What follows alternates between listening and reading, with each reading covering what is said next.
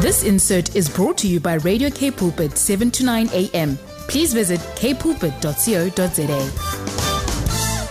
Christian perspective on the news does not necessarily reflect the opinions of Radio K Pulpit or the on-air presenter, but is the independent viewpoint of the individual contributor. Please send an email to info@kpulpit.co.za should you have any further inquiries. Christian perspective on the news. Christian Perspective on the News, brought to you by Dr. Peter Hammond on a Friday morning. He's the founder of Frontline Fellowship, the Reformation Society, Africa Christian Action, and the William Carey Bible Institute. Again, Dr. Hammond, good morning and welcome, and we praise God that you're here to be able to share with us this morning. Yes, it has actually been quite an amazing last 2 weeks. 2 weeks ago, I had a stroke and was told I'm not going anywhere, but last week I was at Kwasi Sabanta Mission in KwaZulu-Natal. Over 2,000 ministers and missionaries from all over Africa. And I had the privilege of giving an address there, and what a wonderful experience to see so many people who are involved in God's work all over, and hearing from people, some of whom are friends I've known for years, others new contacts, but what a phenomenal work going on there. And I praise God for his healing hand. I was told back 2 weeks ago that I'd have to cancel everything. Stroke's going to make my ministry impossible. And that evening, Anthony Stander, the chairman of the board of our mission, came to the hospital, anointed me with oil, read James 5, and prayed the prayer of faith. And the recovery was quite dramatic. The occupational therapist, speech therapist, the neurological therapist, the doctor all said they were astounded at my record recovery, as they put it. And I've been back operational, and just praise God for his healing hand. We've got to take our health seriously and look after it. But today, 17th of March, is a very significant day in our history. It's not only St. Patrick's Day, which I'm sure all our Irish listeners would be well aware of, but also on the 17th of March, 1841, the best friend Africa ever had, Dr. David Livingstone, arrived in Africa. His ship, the George, edged into Table Bay on the 17th of March, 1841, and that began the most incredible missionary journey that really opened Africa up for the gospel. And interesting observations of David Livingstone's comments on the people of Cape Town in his book, Travels in Southern Africa, missionary travels, was that the people in Cape Town were entirely too comfortable and smug and not concerned about the many tribes who had not heard the gospel yet, and how vital it was to give the people here a missionary vision. And I'm sure that's something we really should be doing. Now, I sent out today a message on what would David Livingstone say to us today, because I think his ministry was the most impactful throughout Africa. He exposed the slave trade. He brought an end to it. He did so much to mobilize and inspire missionaries from around the world to come and invest in winning Africa for Christ. And that really is our calling. Cape Town, at the southernmost point of Africa, with the oldest churches and oldest Christian civilization in the Southern Hemisphere, has been called to be a missionary sending base.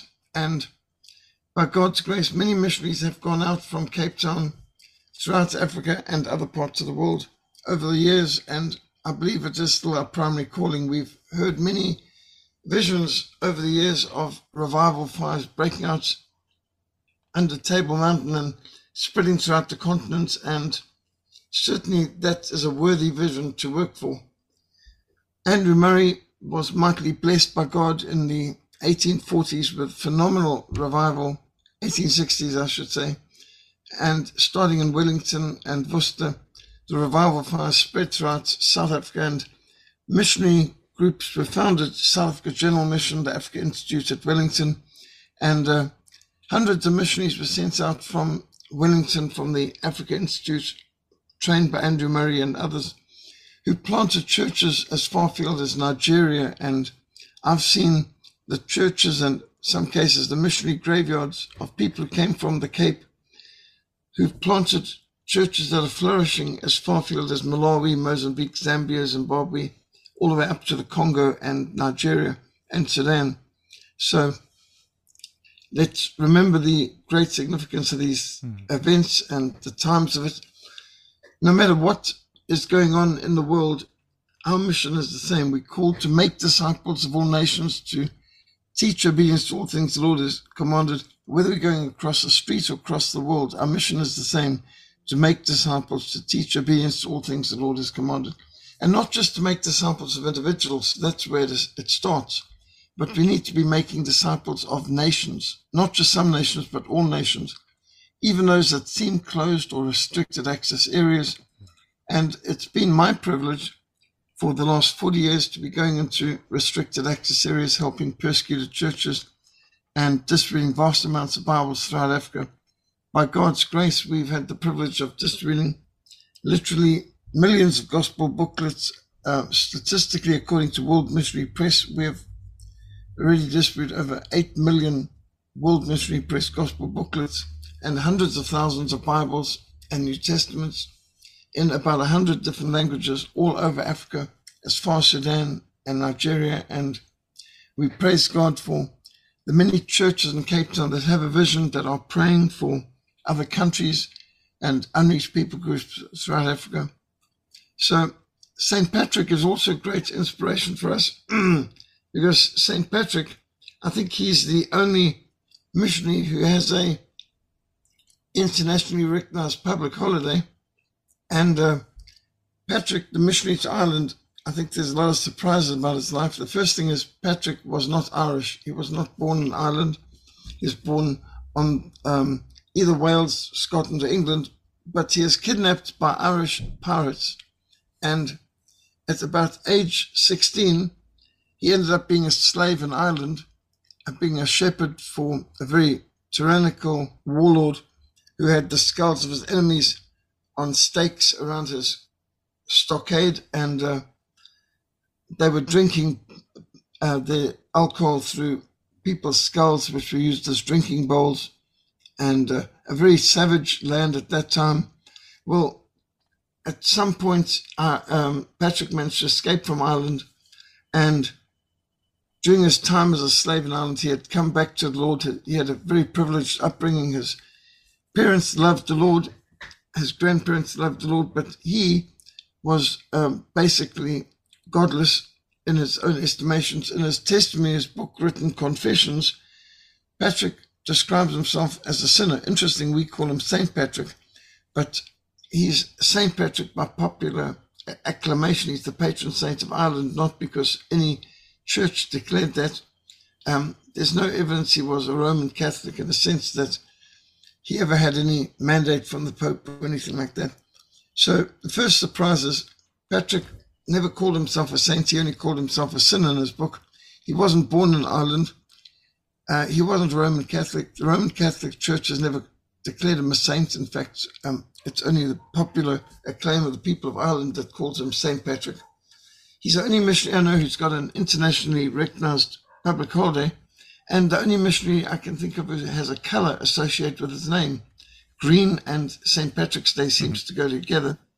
And many people might think he's the patron saint of pubs, but Patrick was actually a Bible-believing evangelical Christian who, you read his testimonies, and I've been to his museum in Downpatrick up in Armagh in Northern Ireland and Ulster, and there's no doubt from the writings of Patrick, he knew the Lord. He is evangelical. He's a Bible-believing, effectively we'd say Protestant. In fact, if you go to the church where his grave is today, as I've done, it's a Protestant church ground, which must be a bit frustrating for some of the more adamant IRA types from Southern Ireland. But Patrick's a good example to all of us. He actually won a lot of people to the Lord. Phenomenal achievements.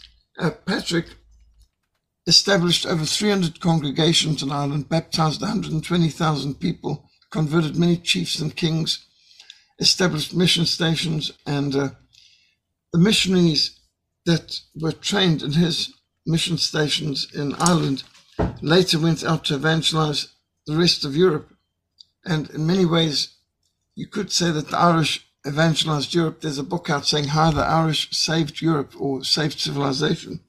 Because when the barbarians had destroyed so much of Europe and looted the way across, it's the Irish monks and missionaries who did the work of transcribing many of the manuscripts and ensuring that we had copies of the Bible, and who went out and established monasteries and schools and taught and evangelized throughout Europe. Yeah.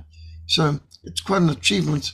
When they speak about Patrick driving all the snakes out of Ireland, well, there's no evidence even were snakes in Ireland. It's probably dealing more with a spiritual warfare, getting rid of demons. They used to have human sacrifices and all sorts of things in Ireland before Patrick began his great evangelistic endeavor to win Ireland for Christ. And since then, many Irish people have gone out as missionaries. One significant one was Columba, who won Scotland to Christ. And you can imagine just how much ripple effect there is from one dedicated life. And Patrick began his life as a slave captured by pirates. Well, when you think of Scotland's contribution to Africa through Dr. David Livingstone, what a tremendous person who walked from one side of Africa to the other, walked across what today are 12 great countries. David Livingstone landed in Cape Town 1841, the 17th of March, but later he walked from Delgoa Bay, what today is Port Elizabeth, up through Ellerville, through Beaufort West, which he said is the most pretty town in Africa, stayed in the home of Andrew Murray's family, walked all the way up to Kuruman, Northern Cape, and there he served as a missionary for years under the London Missionary Society, walked across Botswana many times and Zambia and Angola to the coast, and walked from the Atlantic Ocean all the way across Angola, Zambia, Zimbabwe to Mozambique. Sorry, Dr. Hammond, I'm so sorry to interrupt you. I wonder if we could wrap this up so we don't want to miss out what you have to share for us. And what we need today is people who will take the Great Commission, as the Lord Jesus said, as the Father sent me, so send I you. And it is our call to preach the gospel to every creature. And Cape Town has a missionary call. Let's be sure we're faithful witnesses, not only to our neighbors, but also to strangers and visitors and tourists coming through. We've got the opportunity to reach people from virtually every part of the world. So, as our Lord said, the Father sent me, so send I you. That's the voice of Dr. Peter Hammond, the founder of Frontline Fellowship, the Reformation Society, Africa Christian Action, and the William Carey Bible Institute. Thank you so much, Dr. Hammond. So appreciate your input. Have yourself a really good and restful weekend. Thank you. God bless. This insert was brought to you by Radio K Pulpit, 7 to 9 a.m. Please visit kpulpit.co.za.